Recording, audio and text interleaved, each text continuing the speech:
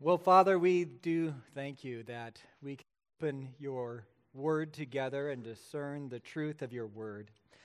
I pray that as a community, as we study this together, as we reflect on the great truths of this passage and the great truths that are true of you, that you will conform us to the image of your Son. I pray that this word will give encouragement to those who need it, conviction to those who's necessary, and all of us will be edified. We pray this in Christ's name. Amen. Well, I was about 4 years old when my family took a trip to California. And as is the Hintz way, we stayed at friends' houses so we could spend money for our tickets to Disneyland, which were actually cheap back then. And we stayed at this one house, some friends of my dad, and they didn't have kids, which was a minor disappointment for me because there weren't any toys or kids to play with. And I remember it was a very clean, well-kept home, but there was something kind of unusual about this home. I began to figure out that this couple we were staying with weren't married.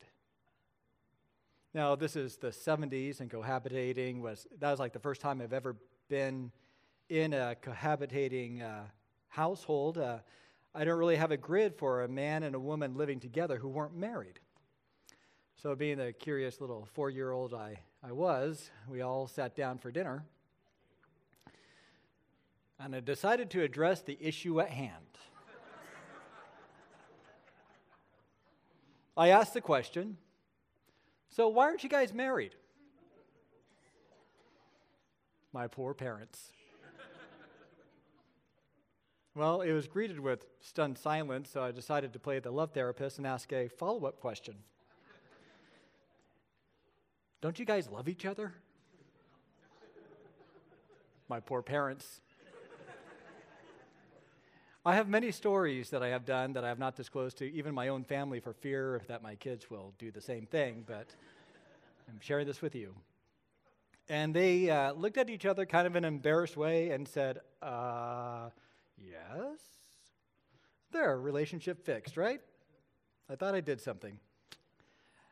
But that was my first experience of seeing a man and a woman living together and cohabitating, and it didn't really make sense in my world.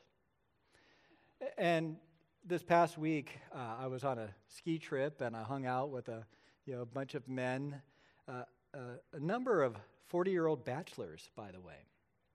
And most of them were not Christians, and some of them were going through some midlife crises. Here I am, 43 years old, built my career, I want to get married, and I don't have that. And many of them have had live-in girlfriends, and they never really had even the end game of marriage, never even considered it. And I asked one of them, so why haven't you gotten married? And he said, I was 6 when my dad passed away. And I've never seen a real working marriage up close. So it wasn't marriage that he was afraid of, it was what might happen when it fails. I came across an article this past week called The Marriage Problem, Why Many Are Choosing Cohabitation Instead, and the reporter Alice Walton writes this: one reason for this increased interest in cohabitation over marriage may not be the fear of the union itself so much as a concern for the possibility of its collapse. In other words, it may be the looming prospect of divorce that's driving more people to choose the question, will you move in with me, over will you marry me?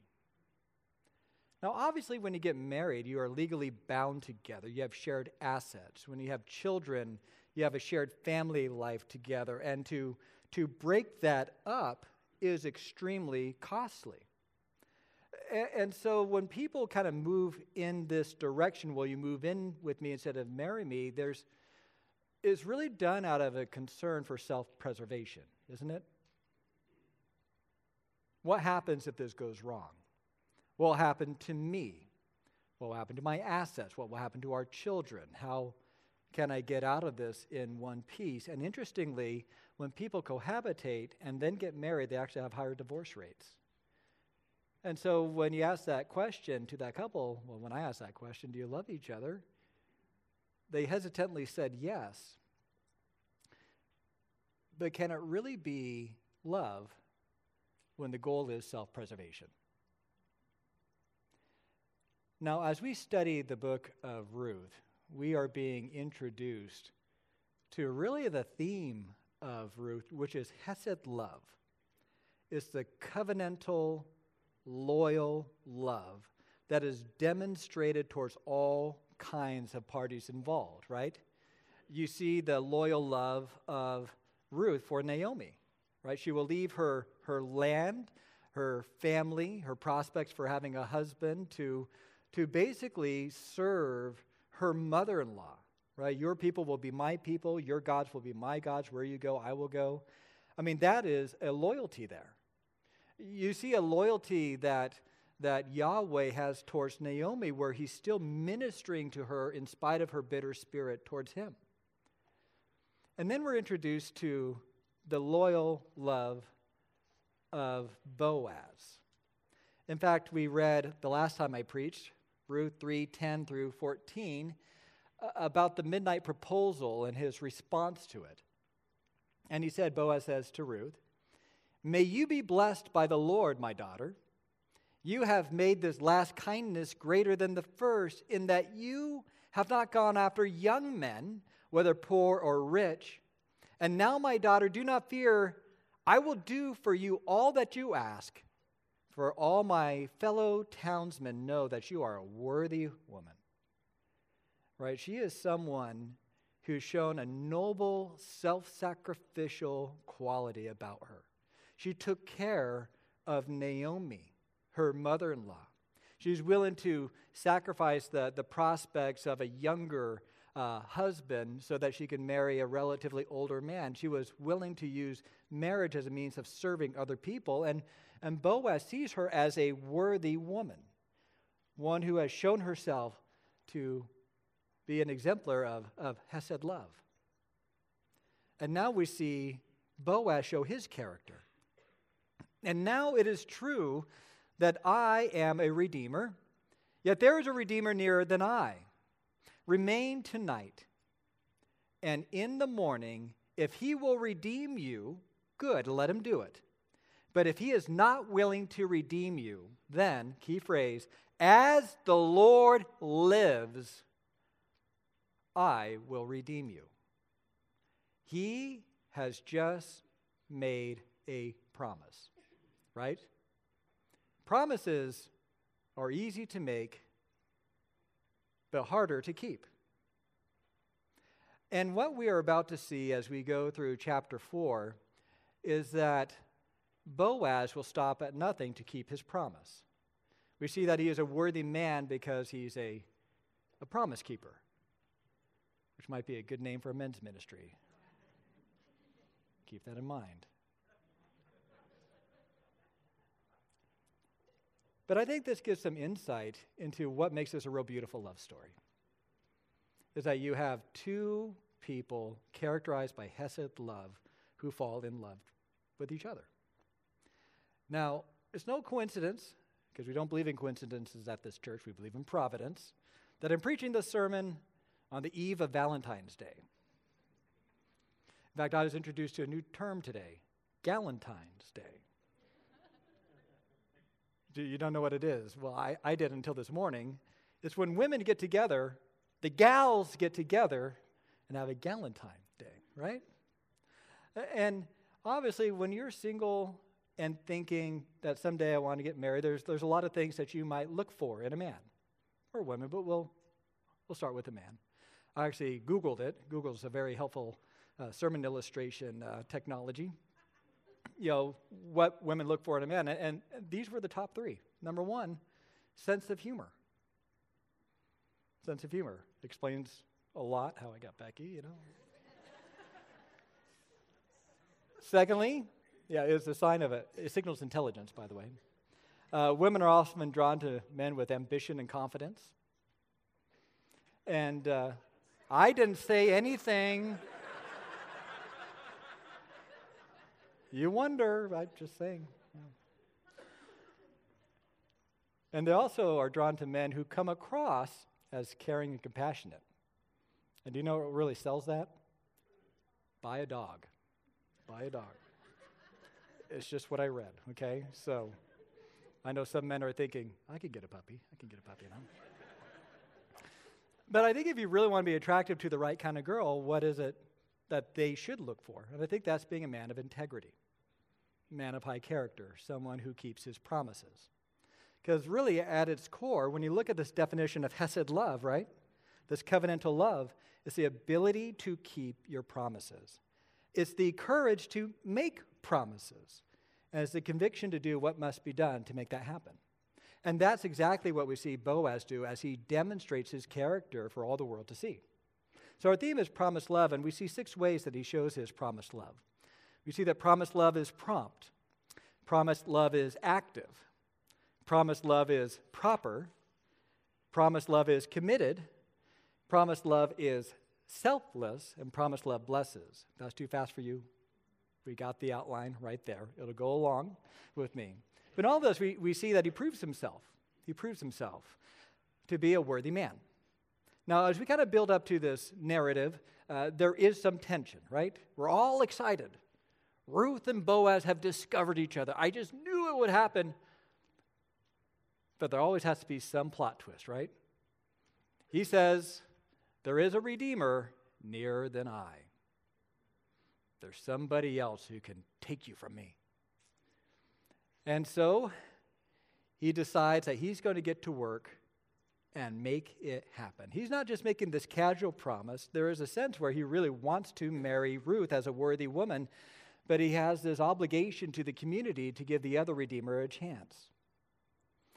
And so we see him in action the next day, and what we see is that promised love is prompt. Now, the night before, there is a midnight proposal, and then Ruth returns to tell Naomi the good news. And look at 3:18. Naomi tells Ruth, "Wait, my daughter, until you learn how the matter turns out, for the man will not rest, but will settle the matter today." Don't you just love that? He will not rest. He's going to get her done. He's going to get her done. Next verse. Now Boaz had gone up to the gate and sat down there. He made a promise, and immediately he takes action. He is prompt. Now, when we were parenting our children in the younger days, there were 3 rules of obedience. You have to obey all the way, the happy way, and right away. Right away. Right? Hey, son, can you take out the trash? This is a video game console. Yeah, sure. Can you do it now? Oh, now? Now, when you're playing the video game as you're being asked to take out the trash, you're basically saying, trash can wait. I'm on level 16 of Halo, right? But when you put it down right away, you basically say, your wish is my command. Your wishes, your desires, that is my number 1 priority. I'm going to take care of business right away for you. You see, when you serve someone, when you respond to their request and you do it away, that is a way of showing honor, that I will serve you on your timetable, not mine. Now, granted, there's intersecting responsibilities that we have to keep in mind, like if my wife wants me to change an electrical outlet, I can't just go back from work right away. I have to do it at the right time and the right way after I turn off the circuit breakers. You know, there's some things that you have to keep in mind. But the heart is, I want to honor you and do so right away. And that is what Boaz is doing. He doesn't go check on his crops. He doesn't check on the workforce. He doesn't make sure that the grain is being taken to the market. He made a promise to Ruth, and he intends to keep it. Secondly, we see that promised love is active. It is active. He's not passive. He is active. Verse 1 again. Now Boaz had gone up to the gate and sat down there. So he needs to find the other Redeemer. He needs to have a conversation with him. And so he goes to the gate. Now, in that day and age, the gate was the central artery of the city. They usually had some rooms where some guards would be posted. All traffic would go in and out. And it was kind of the social center of the town. And so if you wanted to find this other Redeemer and you're Boaz, the gate is the place to be. And it worked. Verse 1. And behold, the Redeemer of whom Boaz had spoken came by. So Boaz said, "Turn aside, friend, sit down here." And he turned aside and he sat down. And he took 10 men of the elders of the city and said, "Sit down here." So they sat down. Now, what's up with the elders? Well, he's forming a quorum here. The city business often took place at the city gate. That's where the elders would often cast judgment, decide certain things, adjudicate disputes. And so he finds 10 elders, and he wants to form a quorum where you can have a legal discussion about the future of Naomi's land and discuss the prospect of marrying Ruth. Now, what I find interesting about this is he doesn't just wait for the opportunity to happen. He doesn't just wait for the opportunity to happen. Right? Often when we fail to keep our promises, it's because of circumstances outside of our control. Yeah, I know I was going to talk to my boss about the raise, but he was just in a bad mood. I did call the plumber, but he hasn't called me back for 3 weeks. I don't know what to do. We'll just never use that toilet again. Yeah, I was going to talk to the neighbor about the dog who bit our 3-year-old, but I knocked and he didn't answer. I don't know. I mean, passivity is not godliness. There is something to making the opportunity. If you love someone and you make a promise, you will not rest until it comes to pass. Thirdly, we see that promised love is proper. Boaz, remember how he guarded her purity that night? He wanted to make sure that when he did talk to the Redeemer, he gave him a genuine offer and allowed him to play the part that he was called to play. So in verse 3, he has a formal quorum here. He's going to give the legal proceedings. Then he said to the Redeemer, in front of all these witnesses, "Naomi, who has come back from the country of Moab, is selling the parcel of land that belonged to our relative Elimelech. So I thought I would tell you of it and say, buy it in the presence of those sitting here and in the presence of the elders of my people. If you will redeem it, redeem it. But if you will not, tell me, that I may know, for there is no one besides you to redeem it and come after you." Now, Boaz is very, very shrewd here. Okay, we're going to talk about his strategy a little bit later on. But he doesn't start with a marriage proposal. He basically starts with an offer of redeeming property and redeeming land. Now, this is a little bit complex to the modern ears, so I'll try to simplify it for you. In Israel, families owned the land, and the land was to be passed down from generation to generation. And given the fixed boundaries between all the tribes, it was very important to keep the land within the clan. Now, you could buy and sell land, but during the year of Jubilee, all land was given back to the original family line. Okay? You with me so far? Now, the other factor is that a woman couldn't own the land. Land was to be under the care and control of a male. And so if a father dies, it goes to the son or the grandson. Or if there is no sons or grandsons, it would go to the nearest male relative. And so Naomi didn't actually have the land. She kind of had a lease to the land. And what likely happened is when Elimelech, during the drought, decided to move to Moab, he sold the right to use the land to a third party who's outside the family. And now that Naomi is back, this third party is obligated to sell the land back to the family he bought it from. And given that Jubilee might not be too far away, he'd be very motivated to do so. You following me? And so he offers the land to this nearest relative. Now, if you are a nearest relative, this is a very attractive offer. You purchase the land rights from this third party, and you are esteemed as a kinsman redeemer. Right? We have companies like this, right? They want to be socially conscious, environmentally friendly. Somebody who is part of this bigger global cause. And so he would have the social esteem of redeeming a relative and showing himself to be a good Israelite.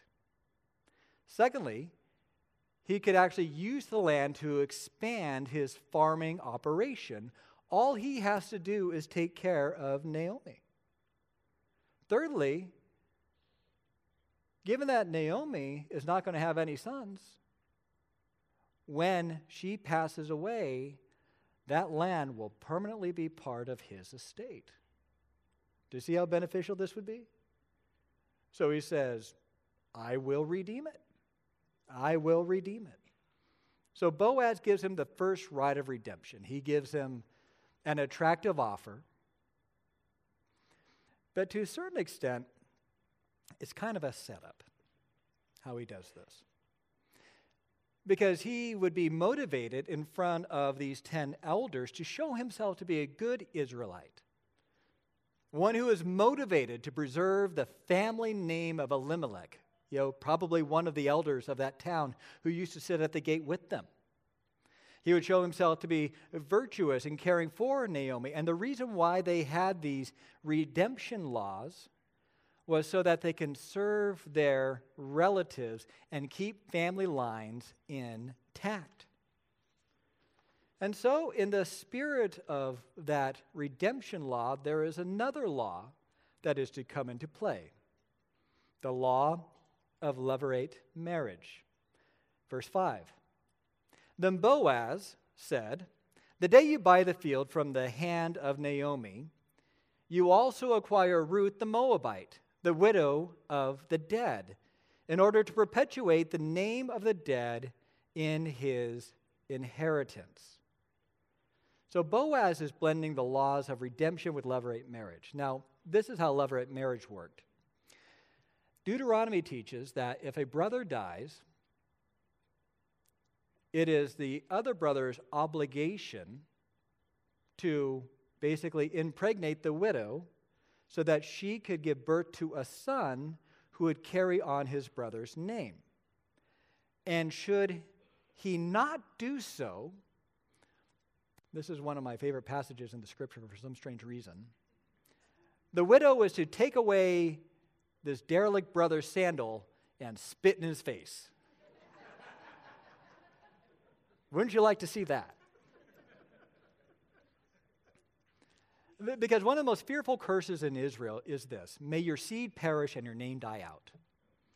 A man's name is his legacy. That is how he lives on. And when that is extinguished, that is a shame and dishonor to him. And so it makes sense if you want to redeem somebody's land, it's because you want to preserve their name. That is a noble reason for doing so. And it would also make sense that you would also want to make sure that he can raise up a son to continue his name, because that's the same spirit of the law. And so even though Boaz is likely not a brother with this Redeemer and not a brother with Elimelech, what he's doing in front of this audience of elders who likely knew Elimelech is he's basically arguing that the spirit of the law is that we preserve the name of Elimelech. The spirit of the law is that we preserve his property so he can continue his name in the family line. And the spirit of the law is that we take Ruth to be a wife so that she could give birth to a son to continue the name of Elimelech. Do you see what he's arguing? Now the Redeemer's having some second thoughts. So if I were to buy this land, I'd have to spend money and not only take care of Naomi, but also Ruth, and possibly their child, And if he doesn't have any sons, then all his property will go to Elimelech, and it'll be under Elimelech's name and not his own.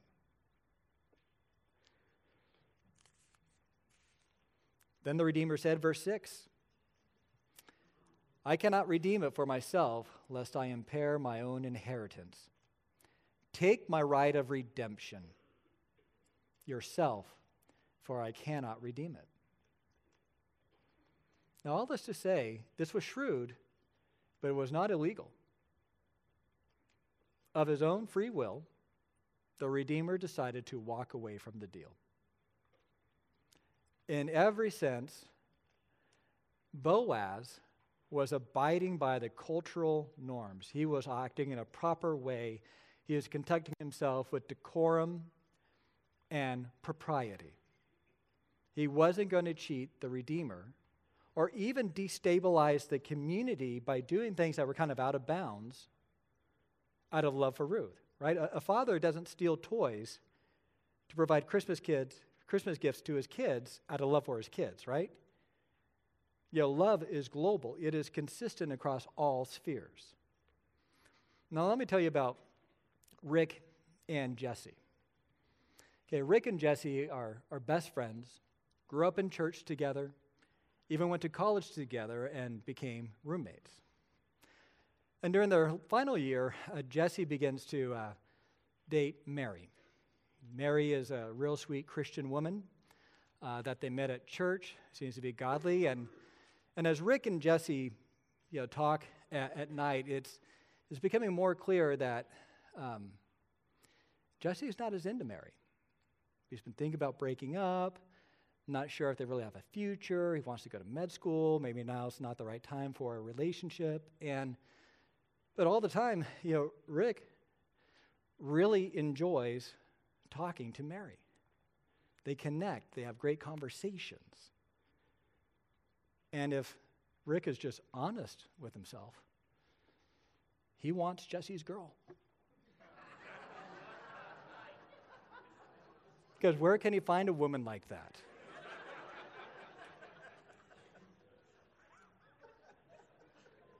Like I said, women look for a sense of humor.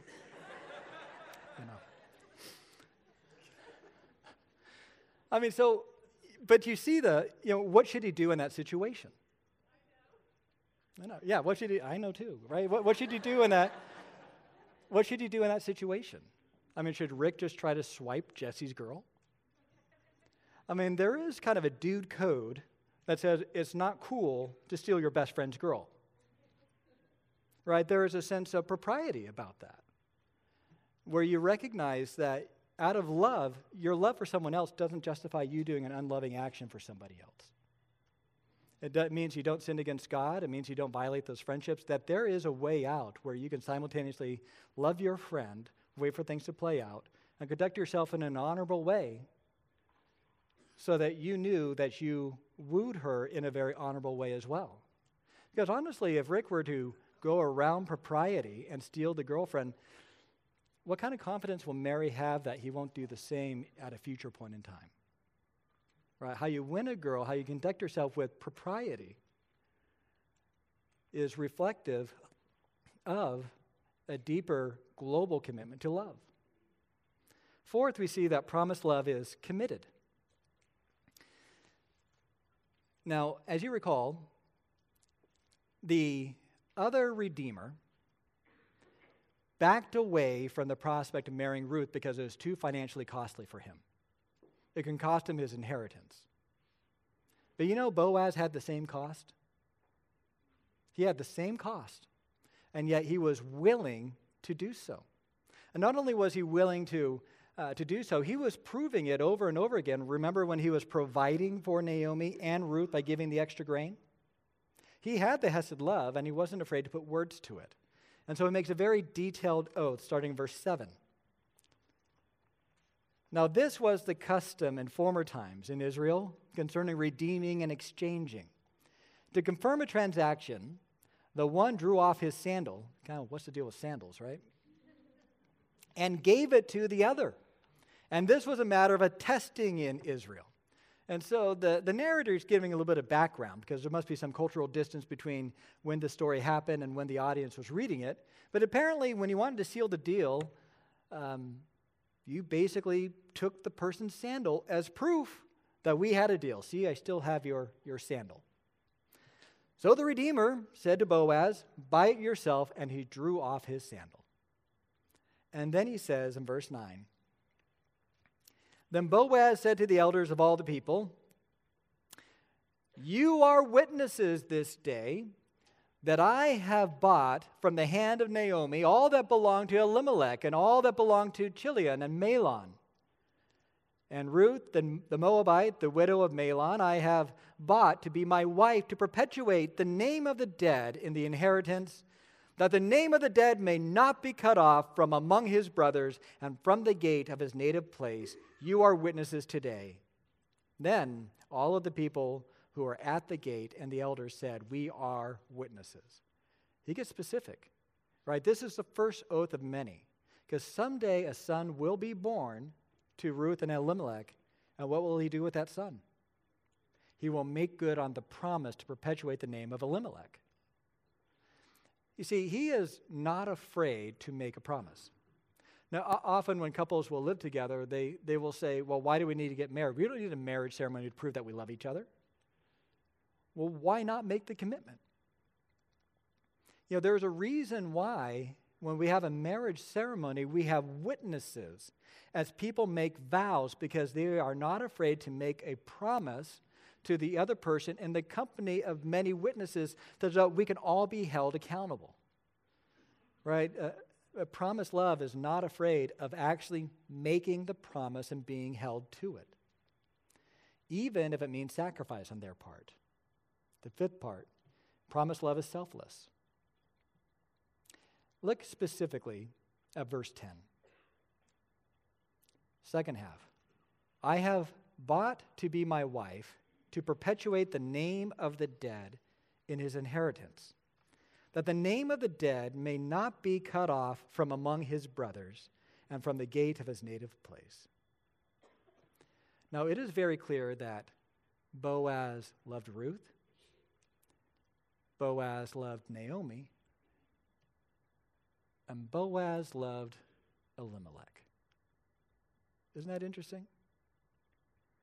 This was an act of love for Ruth, Naomi, and Elimelech, who used to sit at the gate with these elders, who Elimelech was probably a cousin of Boaz, who they knew each other. And Boaz does not want to see the name of his friend die out. And so, his marriage is about preserving the legacy of somebody else. I mean, how would he feel about that? I have a friend whose brother died while training for special forces, and one of his brother's good friends ended up marrying the widow and raising the two young sons who took on their deceased father's last name. And it was an interesting balance. You know, those of you who've lost someone, you know that it is. But, you know, the man loved his wife, loved his kids, but also loved their father and ex-husband. Deceased husband, I guess that's more accurate. You see, the thing about Hesed love is it's global. You're not limited in your expression of it.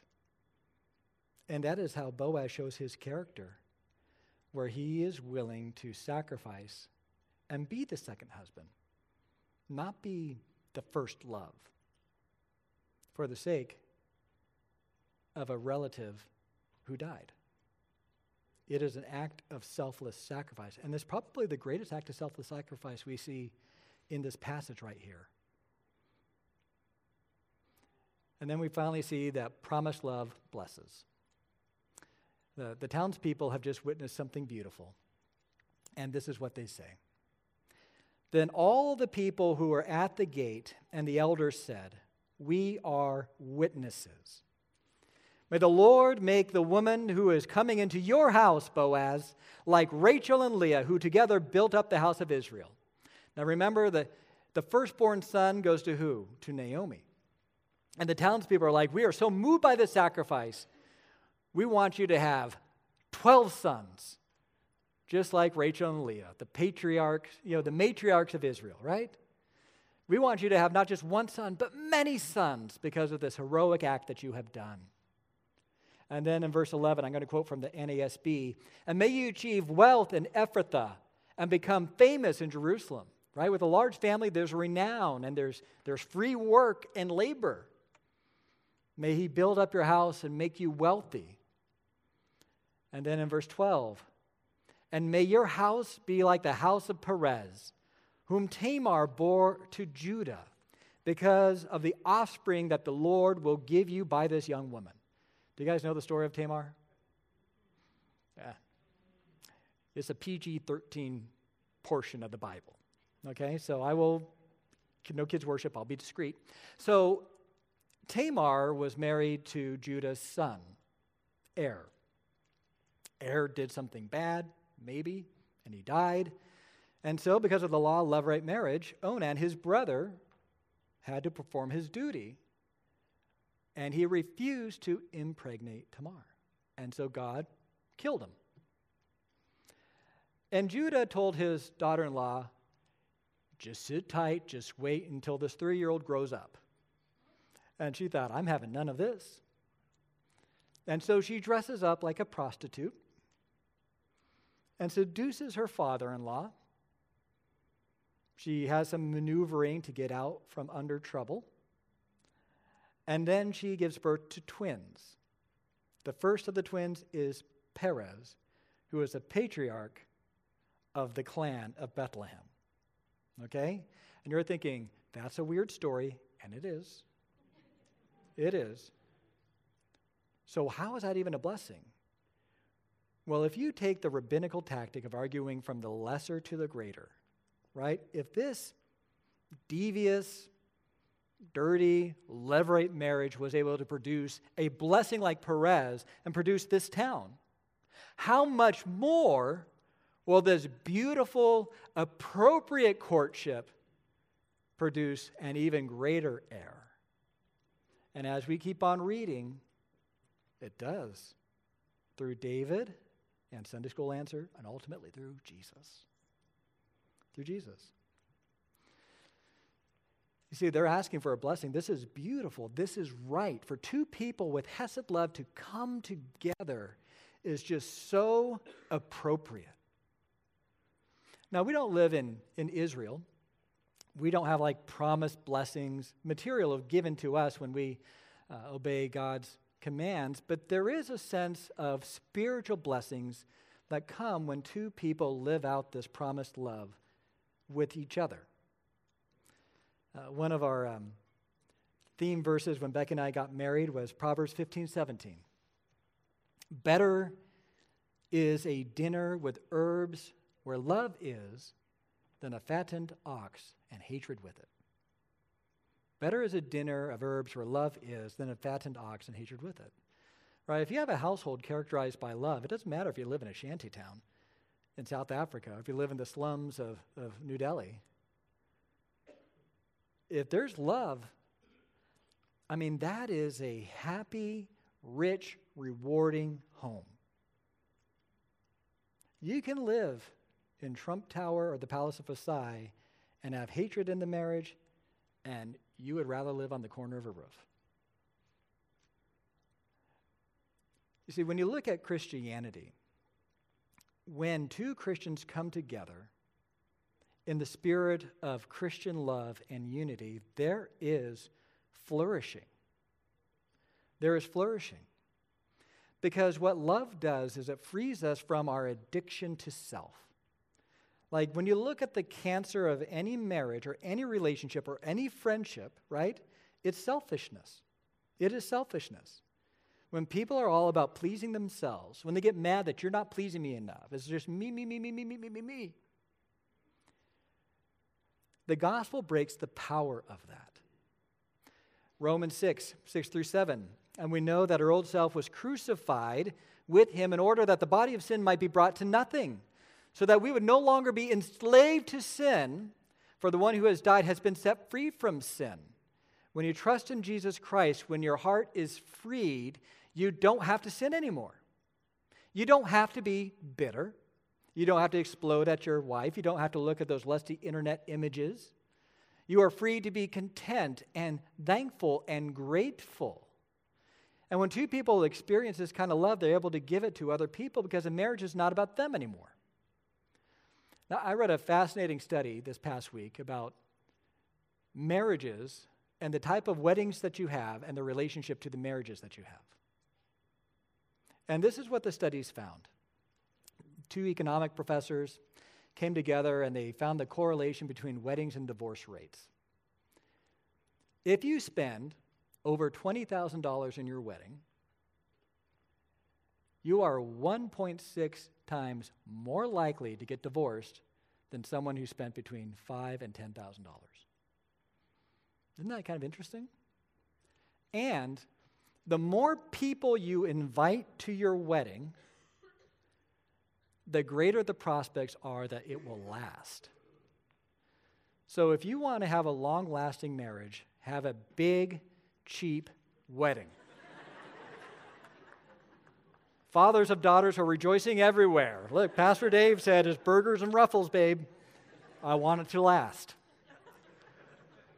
So why is that? Why is that? I mean, there's some speculation that might be economic pressure that the big wedding puts on the couple, or it might be that the big wedding kind of masks some deeper issues in the marriage. But when you look at, this would be my theory. Sometimes when you want to have that big, fancy wedding, it can turn a woman into bridezilla. Wedding coordinators, you know what I'm talking about, right? This is my day. Oh, they can't come to the wedding. We need to trim the list. You realize it's $200 a pop? Oh, I don't know about them. Yeah, let's not invite the coworkers. Okay, your cousins can come, but not their children. Okay, not your cousins. Do you see what I'm saying?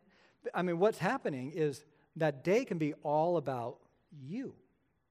In contrast, the big cheap wedding is like, hey, bring everybody. Bring everybody. No, have them come too. We don't want to leave anybody out. We don't want to exclude anyone.